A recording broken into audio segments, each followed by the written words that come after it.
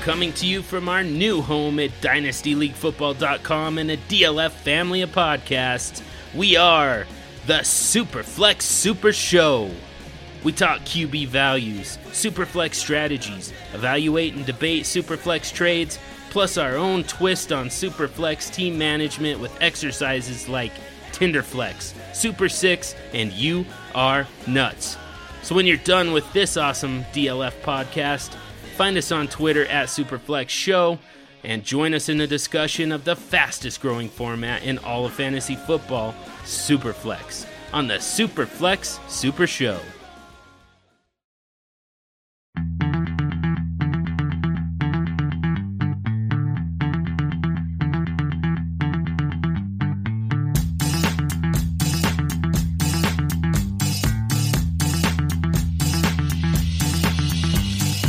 You're listening to the DLF Dynasty podcast, where there is no off-season.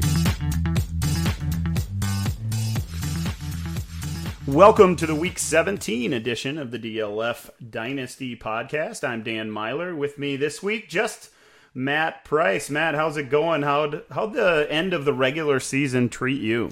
Well, we were talking about it beforehand, Dan, and it's fun seeing your players go off on your bench, but it gives you a little bit of a pang that you didn't get to play them this week because we don't play in Week 17 championship leagues, right? So good to see that, though, have some of our favorite rookies go off on their last game of the regular season and get us excited for 2021.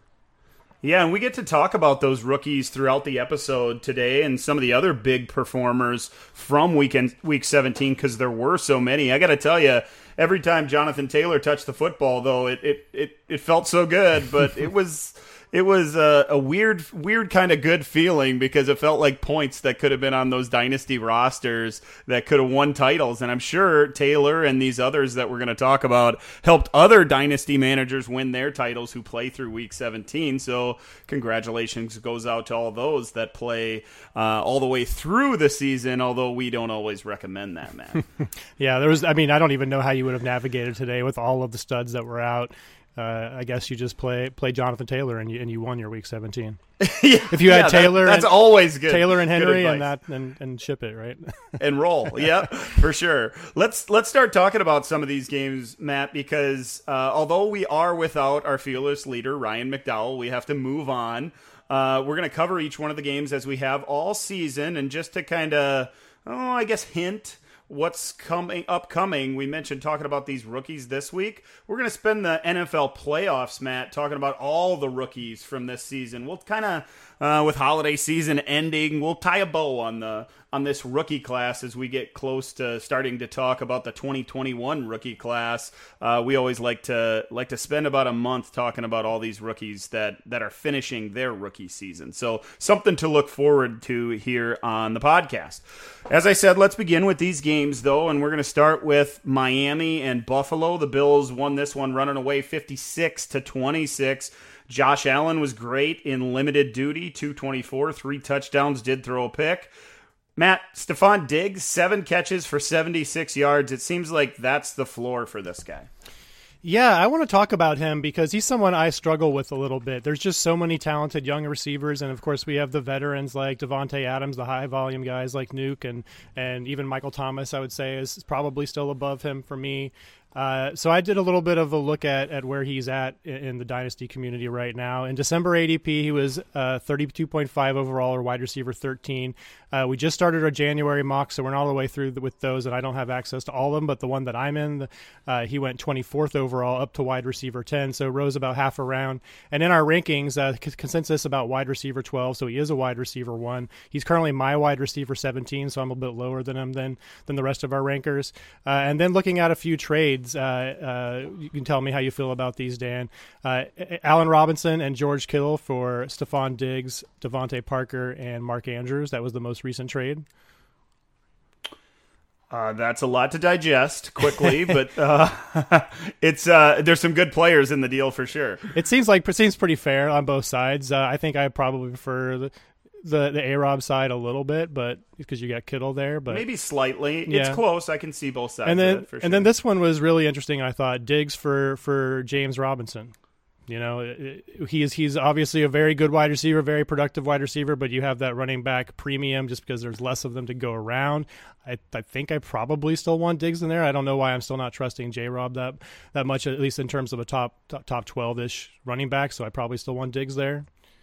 Yeah, I'm going to take Diggs in a landslide on that one. I'm with you. I'm not sold on Robinson. Maybe I'm slow to come around as well, but a 27-year-old receiver coming off of this kind of production. Diggs, it's really funny, Matt. A lot of people saw it as kind of a sideways shuffle to go to Buffalo in the quarterback situation there, and the or even other wide receivers there, or even a downgrade. Even a downgrade for some people.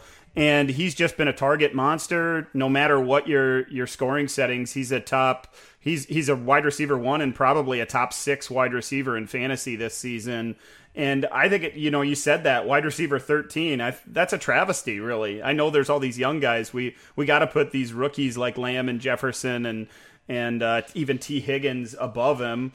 But that seems so low for a guy coming off the kind of season he's having with all these guys coming back in Buffalo next year. Yeah, and again, it's just because, like we said, there's just so many good wide receivers right now. One final data point to put a bow on this, in the trade analyzer, which assesses value based on our rankings and ADP. It draws from a bunch of different sources. We have he's valued at about the 104-ish in a one quarterback league and in the 107-ish in a super flex league, which feels about right. I don't think I would want to give up a top 3 pick in a one quarterback league for him, but after that, I think you're probably right on there.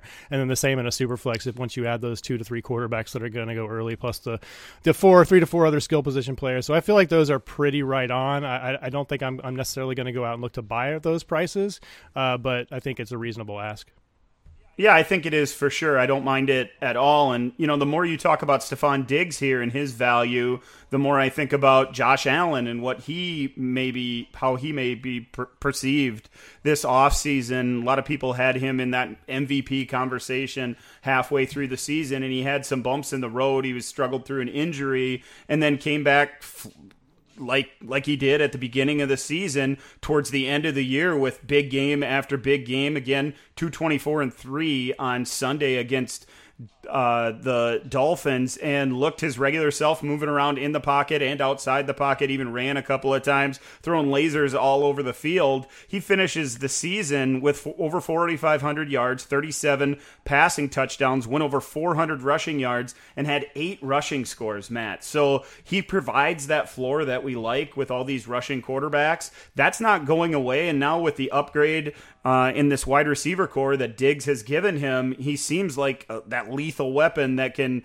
put up 3 touchdowns and go for 50-plus rushing yards any week, be a quarterback 1 any week. So the quarterback 7 in ADP right now.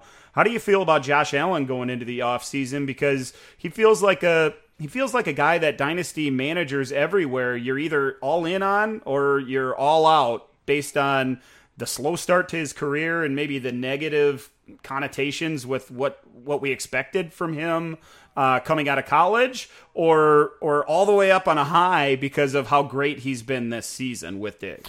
Yeah, he's a quarterback that I know I've been slow to come around on. I was always kind of hesitant with him, especially with his inaccuracies. But this year, he's really proved himself. I think he's landed in that circle of trust. I think he was that guy in that kind of that next tier after the Mahomes and Murray and maybe Lamar Jackson, whoever else you want to throw up there in the first tier.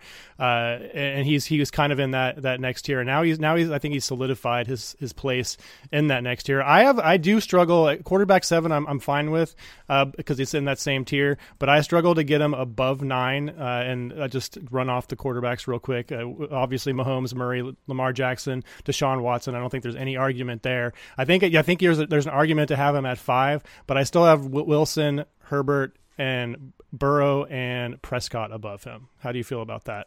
You put him above those guys? I think he fits right in that conversation. ADP tells you that he's right in the middle of that group of Wilson, Herbert, then Allen, then Burrow, and Prescott before we get to some of the other veterans like Aaron Rodgers. So, QB7, as we mentioned, I don't think anybody's going to argue with them with you for having him anywhere between 5 and maybe 9. Yeah. I think 9's fine. If Dak had played all season, I think there's a very compelling argument to be made that he'd be inside that top 4 or 5 that we mentioned, and we wouldn't be talking about him at 8 or 9. So to have Dak over him, that nobody's going to argue with that for sure. But Josh Allen's just 24. Some of these other guys that we're talking about are 25 and in Prescott's case, 27. Allen's still a youngster and feels like he's an ascending player. I don't think the rushing floor is going away, and that's what keeps him in that conversation for, really a mid quarterback 1. Let's move on, Matt, to the Baltimore Ravens and the Cincinnati Bengals, or the players that were representing the Cincinnati Bengals on Sunday, at least. The Ravens win this one, running away 38-3. Lamar Jackson was really good, just 113 passing yards, but 3 of those passes went for touchdowns, also added 97 rush yards. I want to talk about Lamar just a little bit, not that this is just a quarterback episode, Matt, but it feels like there was so many of us that were down on Lamar halfway through the season. They get a little bit easier of schedule late in the year, and suddenly he's the Lamar of old. He's the quarterback 3 in ADP, of course. You just mentioned that. It feels like he's back. He's running around. He's throwing lasers all over the place. We have Marquise Brown getting involved in the passing game. That has helped outstretch the field, of course. And Lamar feels like that guy that can go off week in and week out once again for dynasty managers. Yeah, I think we really have to just continue to realize how much value he adds on the ground. Again, under 200 yards passing today, I believe. So those yardage totals aren't quite there through the air just yet like they were last season, but that's why he's so special, is that he has such a high floor without those extreme passing numbers. And those weeks that he does hit the passing numbers like that, I mean, it's a league winner for you, right? A week winner at the very least. So, and if he hits in the playoffs, obviously the league winner. So I agree with you. I think he's back in and not that he ever really left our circle of trust. I mean, his bad weeks were still low-end quarterback 1, high-end right. quarterback 2. So, but now he's kind of reminding us of the upside that he has when the passing game is firing. Miles Boykin looked good today. So, hopefully those young receivers that they have there will continue to develop. I still would like to see them add a veteran. I know they have Willie Snead there, but Willie Snead's great and all for his role. But if they had kind of that alpha there to help mentor those young guys and kind of provide a safety blanket for Lamar Jackson, he could take another step forward. So he's still there. I don't think there's any reason to move him out of your top tier.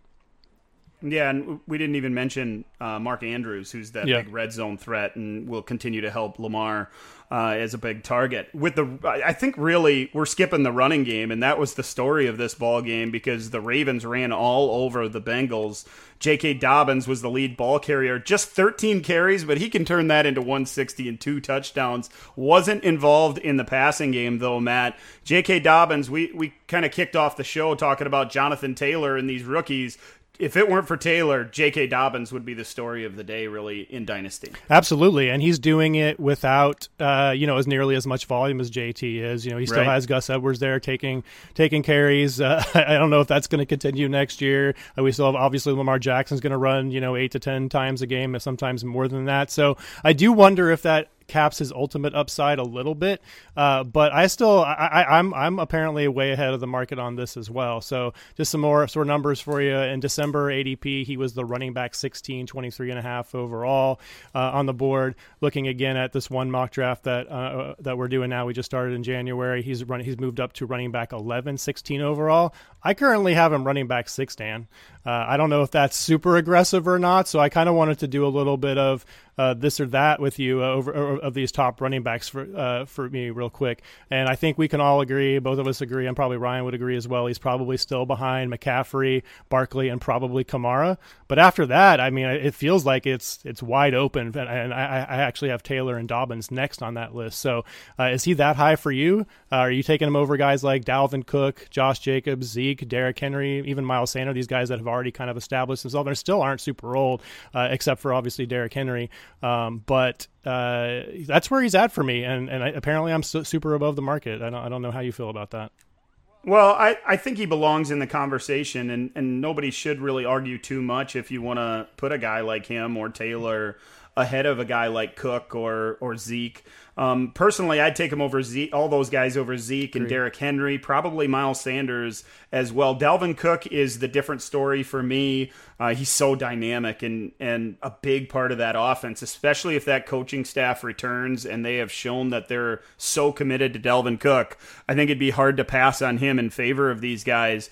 Although, man, you know how I feel about Jonathan Taylor, especially. He's just so good. And if that coaching staff commits to Taylor like they did on Sunday with the Colts giving him 30 carries and then talking about the Ravens and Dobbins, you mentioned it, Dobbins' role and his carries could go up substantially next season. And if that happens, his floor could easily become 15 to 20 touches and 100 scrimmage yards if that comes to fruition. So we'll see if that all happens. You know, it's going to be an interesting conversation, and certainly one we'll have in the coming weeks as we put a bow on these running backs or these rookies at all positions, really. The last thing we should mention from this game, Marquise Brown, another solid game, just 5 catches for 41, but he was targeted in the end zone, got 2 scores in the game. That Travion Williams run for the Bengals, it was the lone highlight for Cincinnati. 4 rushes, 74 yards. He's just a guy to keep in mind for dynasty managers everywhere once again. Is there any reason for the Bengals to play Giovanni Bernard over Travion Williams anymore? Absolutely not. That's why Travion should be on all our radars. Exactly. Obviously, Gio had a fine game for fantasy last week, but it doesn't really seem like he's offering anything that any of the other backs, honestly, are have on that roster. Right, and Travion has a little bit of that unknown upside, which does not exist with Gio. So I'm glad he's getting a few opportunities. I wish he had another game to show what he could do as a featured back in a better game script, but we'll have to wait till next year to see that. The Browns outlasted the Steelers 24-22. Matt, it was a good game, good football game for sure. Baker Mayfield was competitive and played well, 196-1, had 44 rushing yards. Nick Chubb was good, although he only had 14 carries, but he got 108 rushing yards and a touchdown. I don't know if there's a lot to talk about with the Browns. It seems like everything to me, and it looks like to you as well. When I watched this game, I was thinking about those Pittsburgh weapons. They have so many on the outside, and there's questions with Ben, and they don't have a running game. The offensive line has struggled as run blockers as well. What's your takeaways from this Steelers offense coming out of the regular season? I really struggle with ranking these 3 wide receivers. They're obviously all very talented, very, very good, and they all feel like they're worth kind of about the same. I mean, maybe even in the same tier. I guess we could say maybe Claypool has the highest athletic upside and kind of bust those big gains, but Deontay has the volume, but Juju gets volume too. And so I think right now I'm going Deontay, Claypool, Juju, but if Juju isn't back with Pittsburgh and lands in a better position and Ben retires and these guys are stuck with who knows what at quarterback, maybe Juju is still the most valuable of these 3. So it's really like a mental gymnastics I've been doing with these guys for the last week, and I still am not 100% sure if I have them nailed down correctly. I'm going with the volume right now because Deontay seems to have that, although not necessarily in this game. Seems like they did want to show off Claypool, or maybe he just had some kind of special relationship with those backup quarterbacks. I'm not sure, but in general, I think we say Deontay has the most volume of these 3, and that's kind of with what I'm going with right now. Yeah, I'm glad you didn't ask me how to rank them because I don't know where they fall. They're all close. If you look at ADP, they're all between 14 and 23 among wide receivers. So in that wide receiver 2 range, and what you mentioned there with Juju potentially leaving in free agency, the potential for a different quarterback to be under center, and if that's Mason Aaron Rudolph, Rodgers. that feels, oh my gosh, wouldn't that be a dream? Juju and Start the hashtag, right? It did seem like if it were to be a quarterback that is like Mason Rudolph, that likes to push the ball down the field and throw jump balls, that would really help a guy like Chase Claypool. He got opportunities down the field on Sunday, 5 for 101 and a touchdown. Deontay just 3 catches, but 96 yards, and then Juju 6 for 65 and a score. They spread it out once again. I don't know. If I have to rank them, I'll say Juju, Clayson. That's the guy I want. I want all 3 of them on my roster. There's no wrong answer. Yeah, they're all good. So let's move on to the Vikings and Lions. They put on a shootout in a game that really didn't matter. The Vikings come out on top 37-35. Kirk Cousins was brilliant. That's something I've never said before. 405 yards and 3 touchdowns. Alexander Madison was good as well. He had 21 for 95 and a score. Also caught 3 for 50 and another touchdown in relief of Dalvin Cook, who was unavailable in the game. I think the story every time we talk about the Vikings, Matt, is always Justin Jefferson, though. 9 catches, 133 yards, broke all kinds of records on Sunday. Vikings records, league records, rookie records. He was brilliant once again. And I don't know what dynasty managers and NFL executives, for that matter, were really thinking as he dropped down draft boards throughout the summer, and even in the NFL draft, he was passed up for other wide receivers. Can anybody make a case that he's not the number 1 rookie wide receiver and that he shouldn't be the rookie of the year, really, in the NFL? I think the only possible case you could make for him not being the top wide receiver is that if you believe Dak is coming back and then his quarterback situation is better. But, they have all those weapons in Dallas. They got to spread them around. Maybe Gallup's gone, but Amari Cooper's probably still going to be around.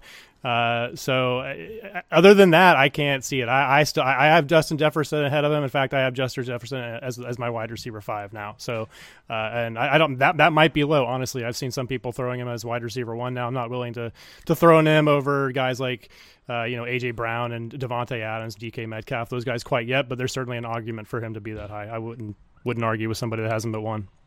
Yeah, absolutely a wide receiver 1 and really a high-end wide receiver 1, an elite guy at the position for years to come. He's so smooth and looks so good. And, the thing about it is everybody last year, and we'll have lots of time to talk about everybody last year said he wasn't even the best wide receiver on his college team. So there's another guy we need to talk about in the coming months coming out of LSU as well. For the Lions in this one, Stafford was good, 293 and 3 touchdowns. Swift scored on the ground, so that was a nice sign. Marvin Jones, 8 for 180 and 2, and should have had a third one. Really, the refs dogged him on one of them. So he finally had that really blow-up game for not for me, I know that.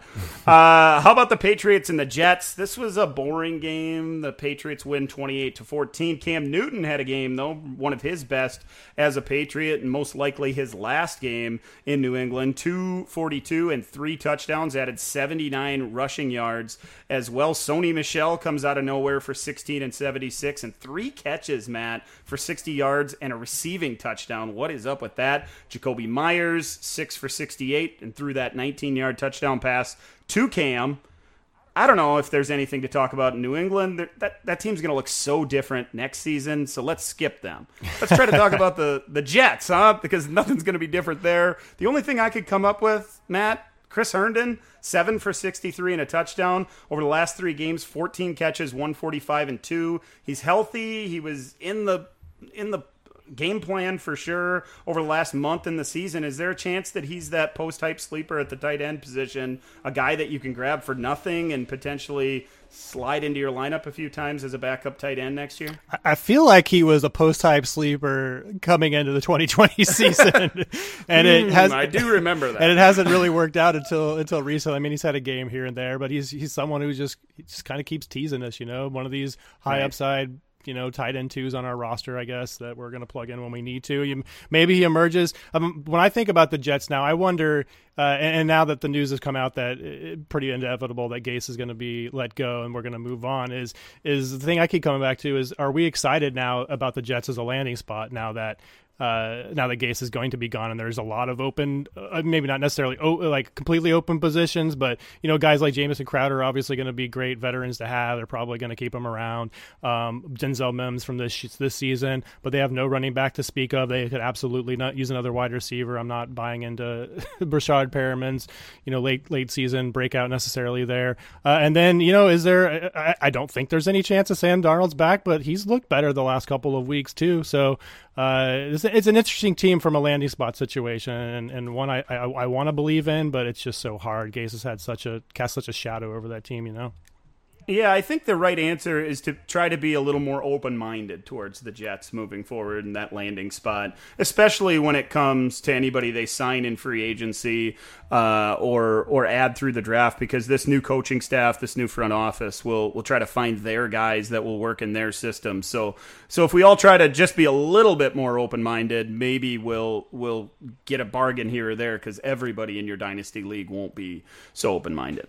The Giants, they outscored the Cowboys in a pivotal game for both teams, even though they both are awful. The Giants win 23-19. Daniel Jones threw a couple of touchdowns. Sterling Shepard caught one of those. He went 8 for 112, so a nice game for him. Not sure there's a lot to talk about with the Giants. We don't know if they're going to be in the playoffs. They could be. We haven't seen Sunday Night Football just yet, but let's skip New York and go to the Cowboys, because there's got to be something to talk about there. 14 carries for 42 yards and a touchdown for Ezekiel Elliott. Also caught 3 passes. I think all of his managers are just looking forward to next year. Dalton Schultz, he went 7 for 70 in this game. I couldn't believe it. And during the broadcast of the game, Matt, they mentioned Dalton Schultz's stat line for the season, said he was over 60 catches. So I looked it up, 63 for 615 and 4 touchdowns on the year, is really the 5th target in that offense with a backup quarterback under center. Not that Dalton Schultz is going to be anything going forward, but maybe the whole Blake Jarwin thing that was happening in the preseason and all the cold water got poured on that with the injury in week 1, maybe that comes around in 2021, because that offense uses the tight end. Absolutely. Every time Dalton Schultz catches a ball, I think about like what Blake Jarwin could have done with that same reception. You know, Dalton Schultz, he's again great for what he does, but he's kind of a catch it and fall down sort of player. Blake Jarwin, much more athletic. He didn't really do a whole lot at the combine. His season ran the 20-yard and the 60-yard shuttle, but at his pro day ran a sub 4.73 actually 40, 20-yard split at 2.76 seconds, a nice vertical height. So he's much more athletic than Dalton Schultz is. So we kind of got robbed from that. Jarwin was kind of the sleeper. Maybe he's the post high sleeper for next year, right?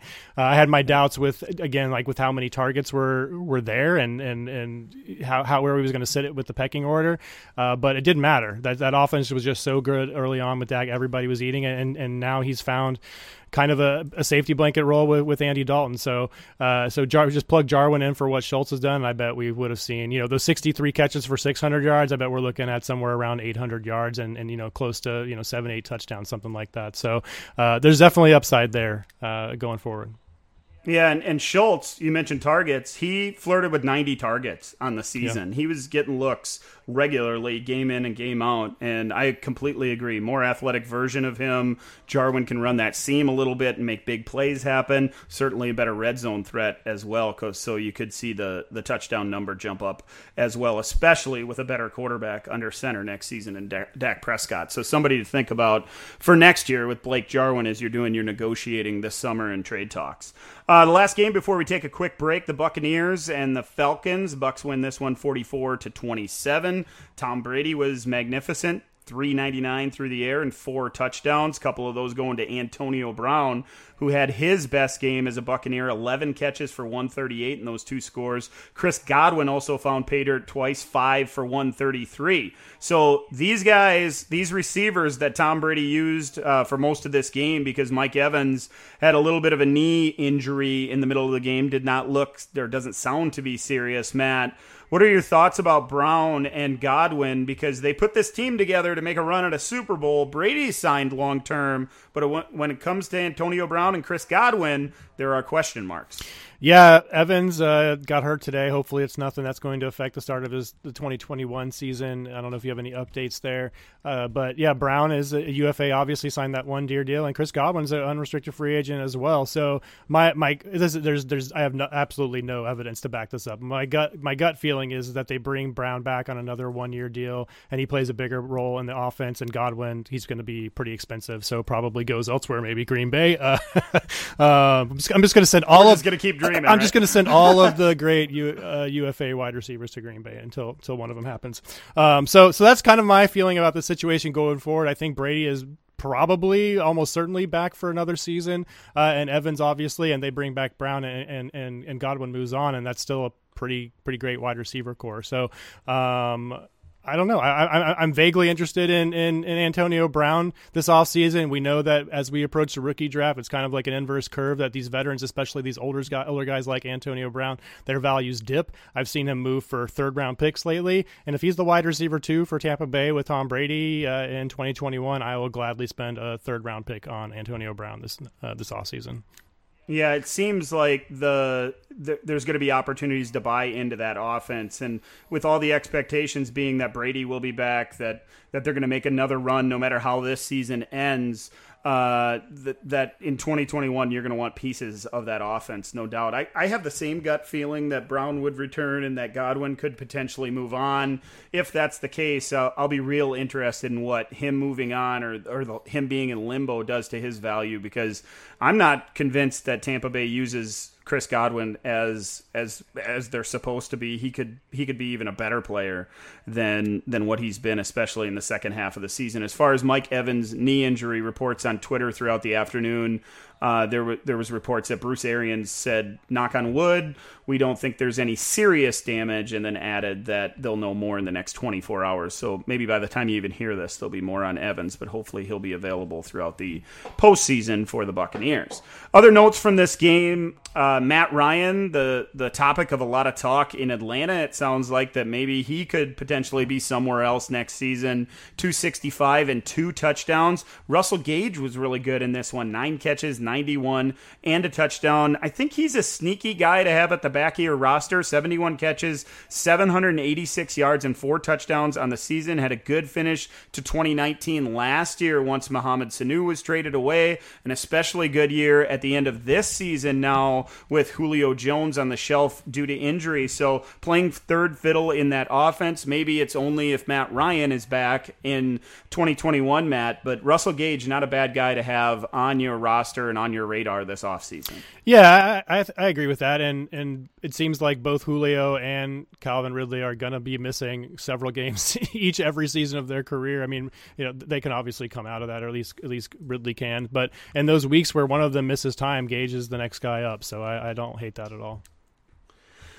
Before we move on to the next game, we should talk about our friends over at monkeyknifefight.com. They are the fastest growing daily fantasy sports site on the planet, and they are giving you free money and free Dynasty football content with your initial deposit. I've been talking about these guys for weeks, and now that your Dynasty regular season is over, you've wrapped up that championship in your Dynasty League, it's time to go play some daily games throughout the NFL playoffs. You can do that with a minimum of a $10 deposit to Monkey Knife Fight, and for doing that, you're going to get a free DynastyLeagueFootball.com annual premium membership. This offer is also good to extend your current DLF annual membership by a whole year. Monkey Knife Fight will also match that initial deposit amount, doubling your bankroll up to a maximum of $50. You can play all the fantasy football you want throughout the NFL postseason and add baseball, basketball, hockey, golf, UFC, esports, other prop bets, and so much more. You're going to find a lot of entertaining contest options even in these uncertain times. Monkey Knife Fight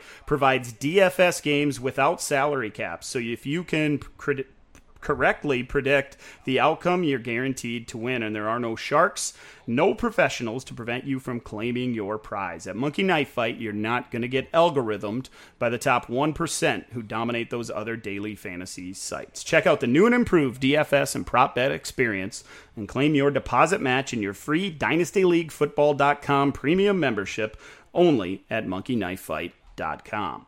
Let's talk about the Saints and the Panthers. Saints rolled in this one 33-7. Drew Brees, 201 yards and 3 touchdowns, but was taken off the field in favor of Taysom Hill multiple times again. Emmanuel Sanders got a big bonus because he got his 8 catches he needed for that $500,000 he wanted.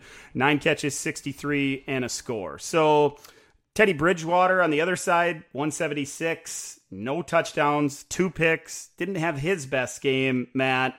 What are your thoughts on this matchup as you watched it?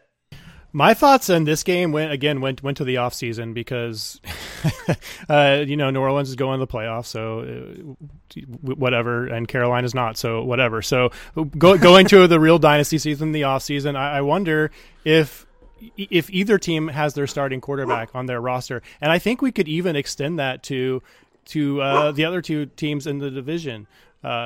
New Orleans, Breeze looked like he's been pretty beat up this season, right? I think he has another year on his contract, and he certainly could come back. Maybe he will if they don't win the Super Bowl this year. He just seems like that kind of guy. But if not, are they actually going to hand the ball over to Taysom Hill, or are they going to re-sign Jameis? It's just such an open possibility for 2021 for this team. So I think a lot of our work on this division is going to be how does the potential new quarterback affect this team's weapons for 2021 and beyond. And then Carolina, they're not going to have a top 5 pick. It'll be interesting to see what Atlanta does. We just talked about them, but I just had it pulled up here. Looks like they're going to have the 4th pick overall. So are they the guy that takes that third quarterback of the first round? We feel like Fields and Lawrence are going to be 1-2. Atlanta at 4, are they going to take the next guy? And then you have to go up down to 8 to Carolina. Are they going to take the 4th guy? Are they going to try to move up, take a 3rd guy? Are they going to roll with Teddy again? So lots of questions with these 3. And then you just talked about we just talked about all 4 of these teams, right? Brady, he's going to be back for 1 year, but what happens after that? So all 4 of these teams, the quarterback situation is going to be in flux over the next year or 2. So very interesting division in terms of that position.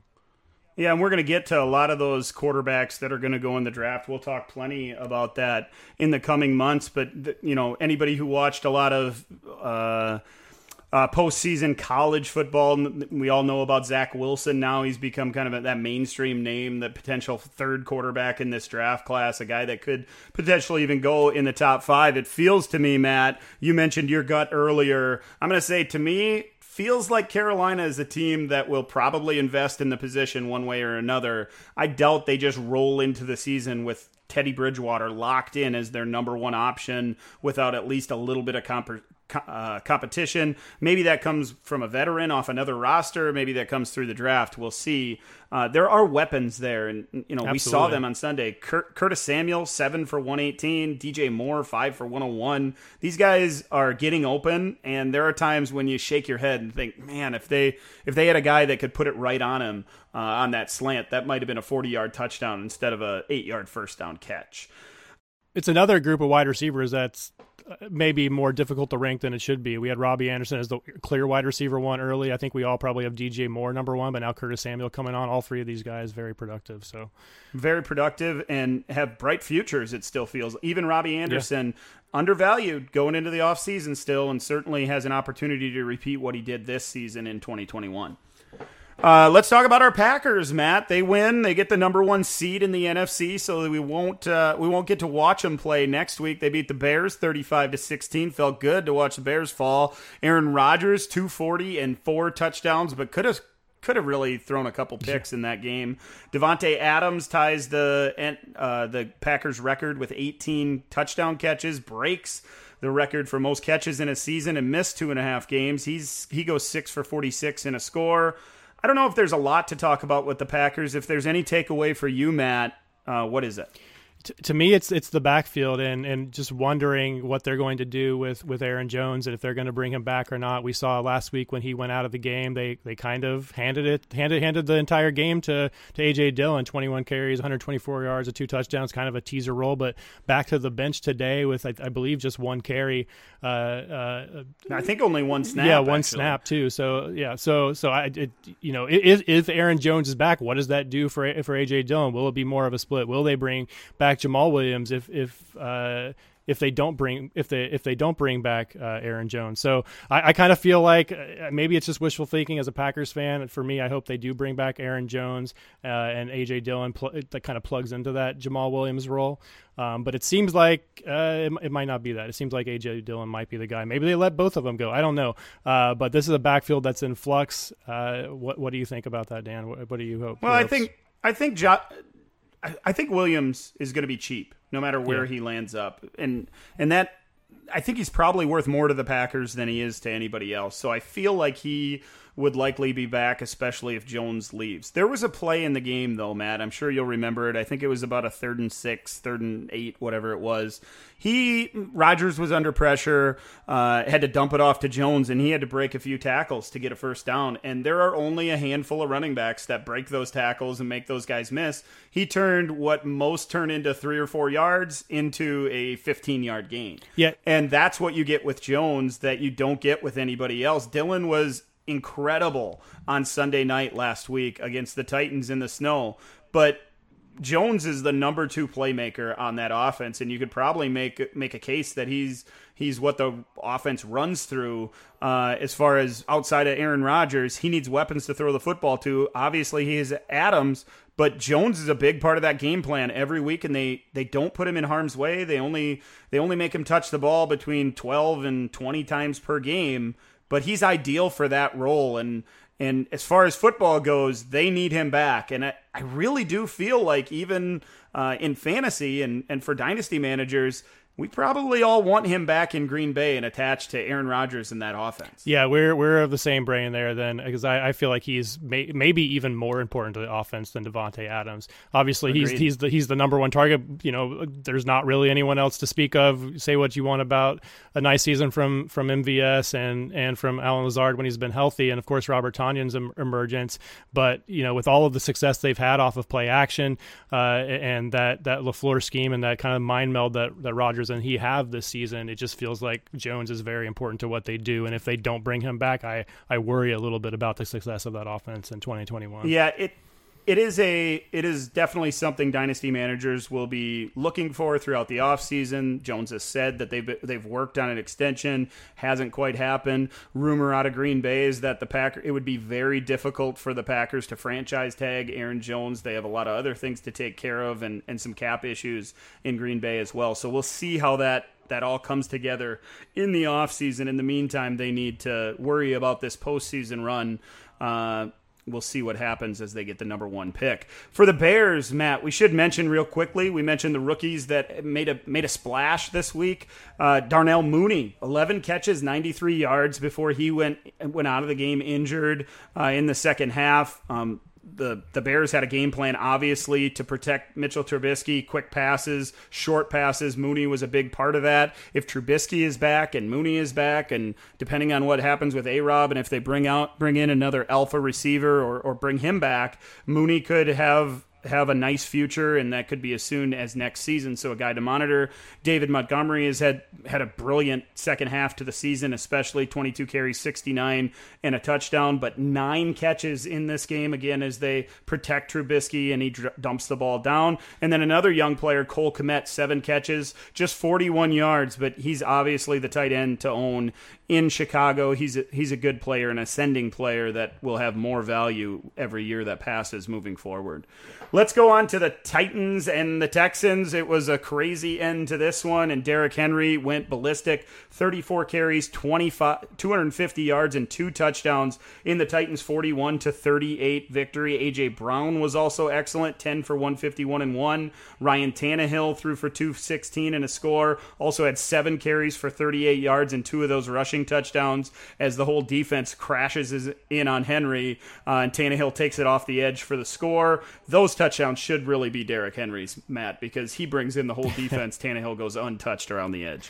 Yeah, I just don't know what to do with Derrick. He's so good. He is. Good. Don't say what you're about to say because he's so good. You just need to keep riding him to titles. He really is, but I guess maybe I'm making too much out of this, but we saw over 400 touches last season, including the playoffs. This season, 378 touches on the ground. It didn't seem to bug him too much this year. He went over $2,000, Matt. It really doesn't. But back-to-back seasons they're going to the playoffs, so he's going to be over 400 touches again. Maybe he is that unicorn, so to speak, of someone that this heavy of a workload does not bother, and it's going to be more of the same. And it really feels like on the surface that it's going to be more of the same for this team in 2021. The same similar offense. Maybe Corey Davis is gone, but they're going to be a run-based team, and Derrick Henry is going to be the lead of that, obviously. So I don't know. I'm a little bit worried about him. So I have him lower than I think most people in the Dynasty community does, and I think he's probably a sell for me again this offseason. But maybe you're not going to get enough return, and you just roll the dice again. That's probably the correct move. He's the guy. He is the guy that, Matt, you look at ADP when you're trying to trade him and you see the names around him and you say, man, I got to trade Derrick Henry because obviously I want DeAndre Swift and I want CeeDee Lamb and I want guys like Jonathan Taylor and Justin Jefferson. And I don't play in any leagues where you can trade Derrick Henry for Justin Jefferson. That doesn't exist. But ADP suggests as Derrick Henry is a first-round pick at 12, and Justin Jefferson is at 18, Jonathan Taylor is at 19, that you should be able to do that, right? And it's just not the case. I don't play in any leagues where I could do it. So he's just a hold, and you need to keep winning with him. And when the wheels fall off, he's probably a guy you either trade for a third-round pick as he changes teams, or you just simply outright release because he's about to retire. Yeah, maybe the move with him is, and it's probably not, it's probably too obvious of a move to make, I guess, at this point, is, let's see if he makes it through, let's say, the first 6 weeks of the 2021 season, and then that's when you try to pull the trigger and trade for him, because obviously there's nobody better in these December months, so these late season games, the fantasy playoffs, like he wins titles. He just does. The wheels are going to fall off. I agree with you, and that workload catches up with every running back that does it. We all remember the Sean Alexanders and the Priest Holmes and all these guys that just get rode for year in and year out, and then finally they're just not the same guy anymore. That will happen, but it hasn't to this point, and I only have him in a couple places. I came around to Derrick Henry late and bought him for cheap when people just didn't want him anymore, and I will probably buy him before I sell him again in my leagues. He might be my biggest miss ever in Dynasty in 20 plus years. You're not the only one who missed on him for sure. And I did for a long time and finally came around. And like I said, last offseason, in the middle of last season, I bought him a couple times over the last year and a half, and it's paid off big time. And he's one of the reasons that I've been fortunate enough to win a couple of the leagues that I have. Last thing from this game, Deshaun Watson was great again, 365 and 3. David Johnson found pay dirt, 14 for 84 and a score, also caught 3. And Brandon Cooks stayed healthy this year, really, Matt. 11 catches, 166 and 2 scores. He looks like the Brandon Cooks that was a wide receiver 1 at one point. He's pretty good. He's pretty darn good when he is healthy, and he will continue to be pretty darn good as we move forward. The Colts, they rode Jonathan Taylor, 30 carries, 253 yards, and 2 touchdowns, caught just 1 pass, but it didn't matter. He broke Edgerrin James's single-game rushing record, and he was just awesome throughout the game. The Colts went 28-14. We always say, hey, what do we want to talk about? Before the show, Matt, we always write down what we want to talk about. Clean sweep. We talk about JT every single week. I got to know, Matt, how high is he going in startups next month? Let's see. In the one mock where I'm participating right now, he is the 104, obviously, to our own Ryan McDowell. So he's that guy, and I think that's right. I think he is running back 4. I think I'm still taking McCaffrey at 1, and then Barkley and Kamara are just above him. But after that, we talked about Dobbins earlier, so I think you can make a case for him over him. But Taylor just has no real competition in that backfield. Wilkins I don't think is going to be with the team next year, and Naheem Hines probably going to steal some receptions again.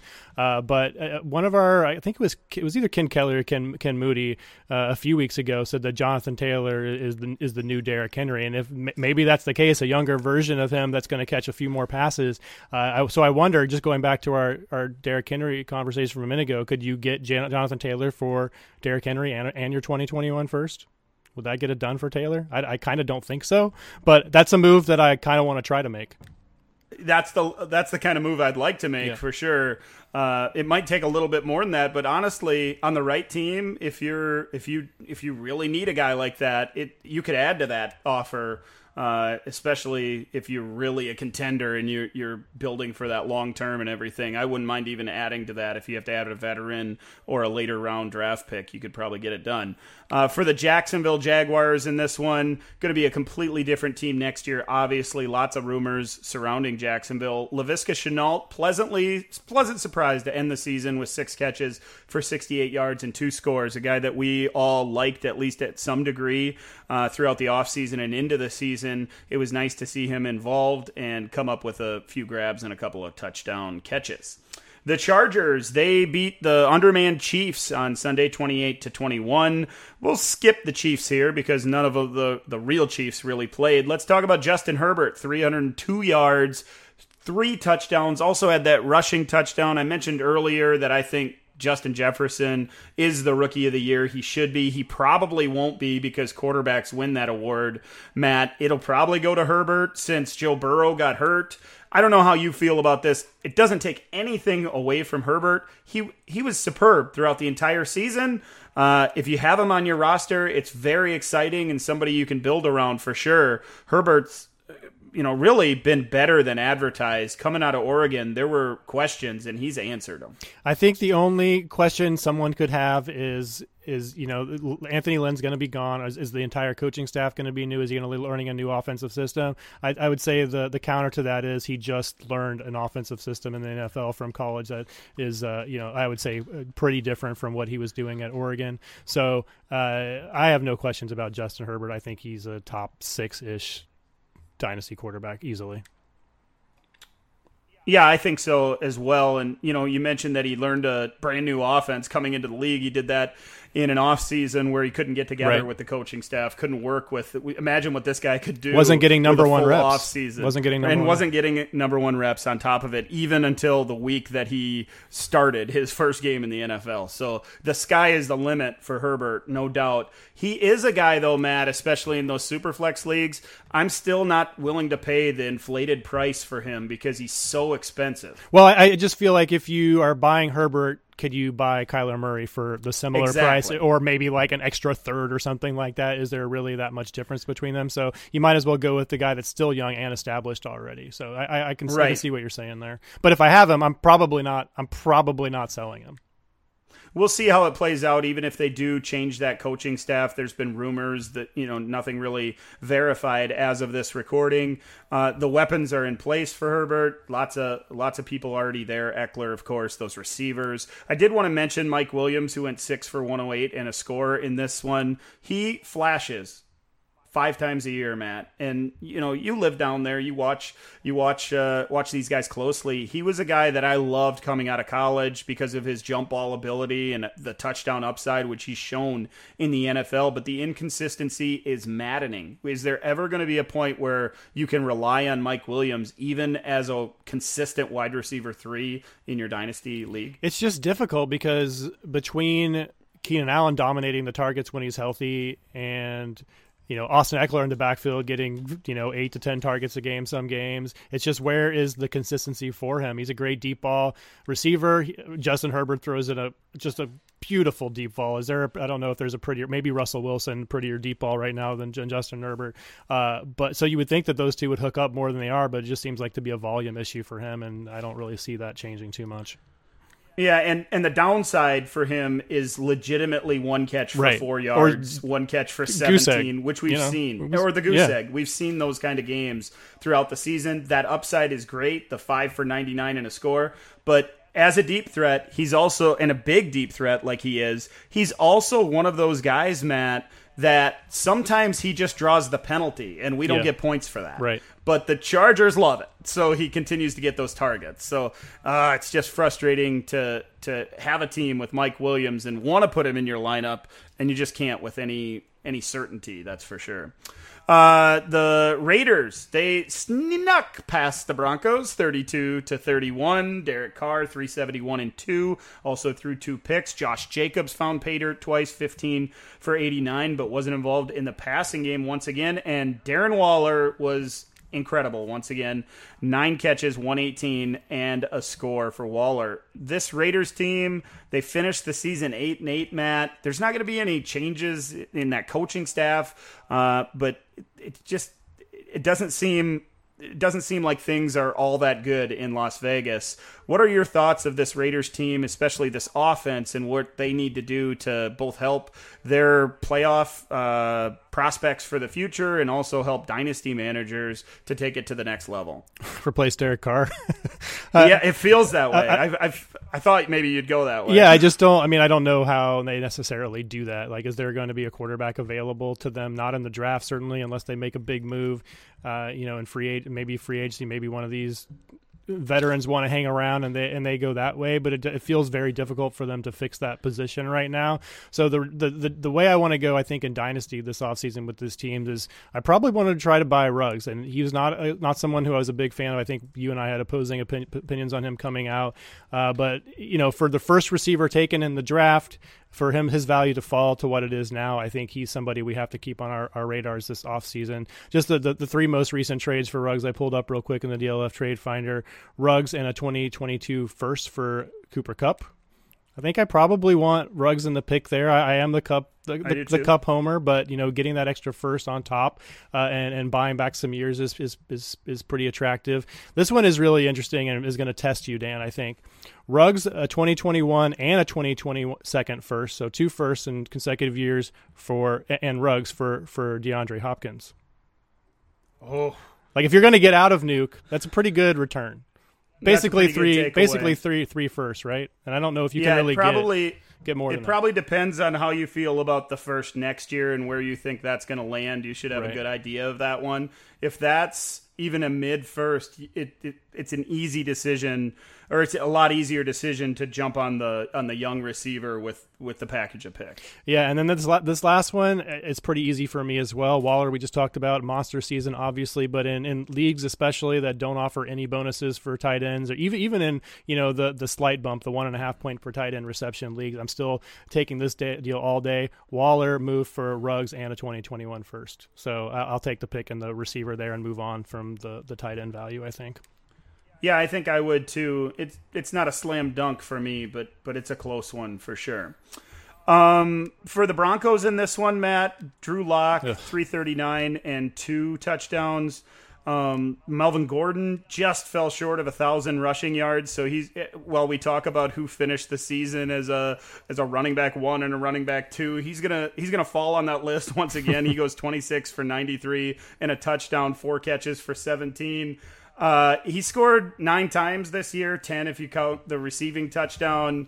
Melvin Gordon, he's just this guy that's going to hang around for a couple of more years as an RB2, but never really be the guy that can win you weeks anymore. I think the ship has sailed on that. I don't necessarily disagree, but he is under contract for 2021. He's going to be back. I don't believe Philip Lindsay is going to be back. Maybe they bring in some depth behind him, but it seems like he's going to be the guy in 2021. And, I think that has some value, especially for maybe you run a 0 RB style draft in a startup next season.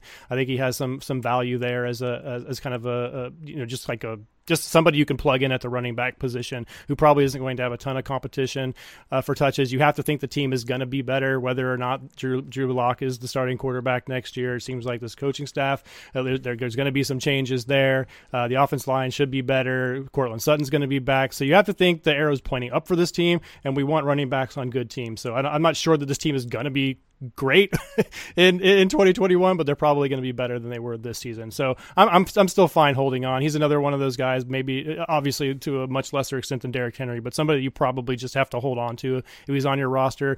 I don't know I guess you could take a second round pick for him. You're certainly not getting a first, but I don't really know how much. If you're a competing team in 2021, I don't know how much that late second helps you versus Melvin Gordon, Yeah, he's, like I said, just going to, and like you said, I guess, just going to hang out on your roster and guy you'll plug in as an RB2. He'll have disappointing weeks, and he might be that guy that becomes touchdown dependent down the road. A good player for sure, has been for years. I'd rather have him than Gurley. Oh, yeah, absolutely. In a landslide. I'd trade Gurley in a heartbeat for Melvin Gordon, no doubt. A couple games yet to get through. We are running out of times here, Matt, so we'll talk about the worst football game of week 17. That was the Rams and the Cardinals. Rams win 18-7. It was John Wolford against Chris Stevler, whatever his name is, for most of this game. Hopkins was 4 for 35. Kenyon Drake 10 for 36 and 3 catches for 15. Cam Akers was shut down, 21 carries, 34 yards, 4 catches for 52. Robert Woods even 4 for 36. It was ugly, Matt. Is there any takeaway from a dynasty perspective here? Buy Cam Akers, sell Kenyon Drake. That's what I got.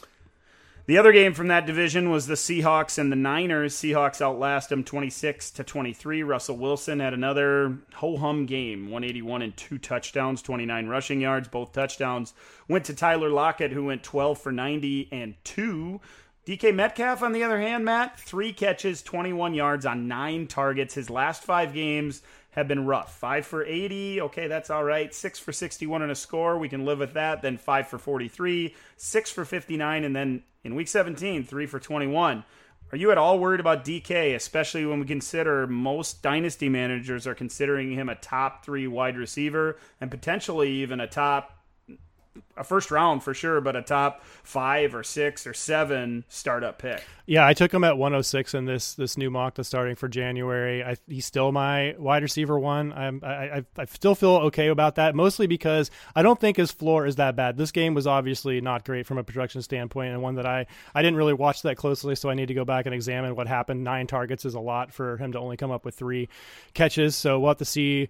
I'll have to go back and look closer at that. But the other games, floor games, I think you're looking at, as Russell Wilson's volume and I guess efficiency has come down over the second half of the season, DK has kind of declined a little bit as well. But this is still a good team. Russell Wilson, I still think, has the best deep ball in the game. And if we can get this kind of floor with that monster upside that we know DK has, I don't think really anyone, maybe A.J. Brown in terms of a physical and an athletic standpoint can rival him of this group of young receivers that we're going to consider at the top of our drafts.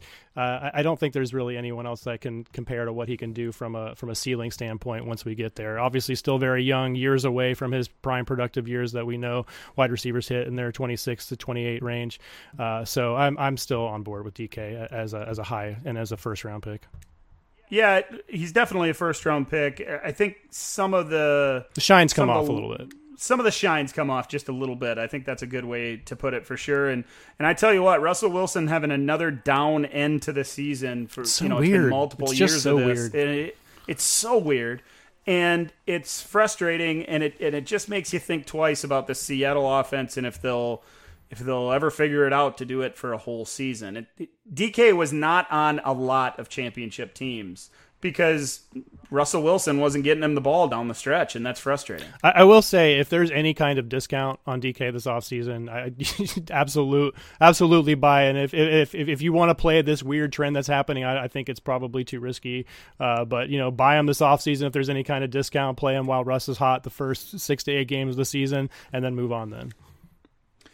Yeah, if he gets hot in the first half of the season, very few are selling DK. I know. I'm not selling him, but if you're a believer of this weird trend that keeps happening, then you may right. That's the move. Yeah, I see your point for sure. For the 49ers, George Kittle 7 for 68, so he gets healthy enough to get on the field, still productive. Jeff Wilson Jr., once again, 20 carries, 76 yards and a score, also caught a touchdown pass. He's good when he's in there. So with Kittle, Matt, I doubt there's any discount, of course, but man, when he's on the field, he is just so dynamic and can stretch the field.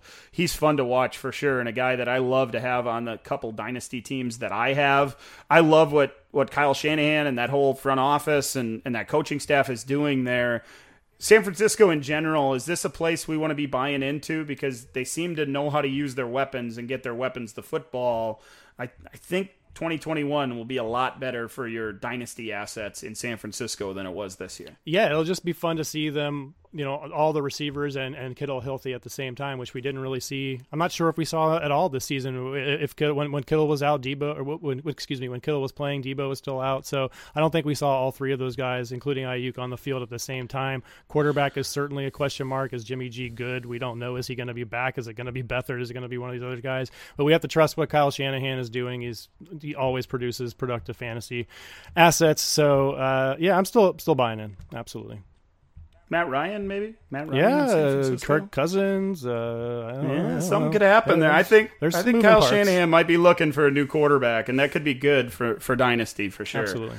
So that wraps up the 16 games the 15 games we had to cover here Matt. We're going to welcome Ryan back next week, and we're going to start talking about these rookies, wrapping up, putting a bow on their rookie seasons, talking about the best and the worst from this class, guys we should be trying to add to our rosters, maybe some guys that we should be trying to move on from after rough seasons, and then we'll start talking about this next class of rookies after that. So for Matt, I'm Dan.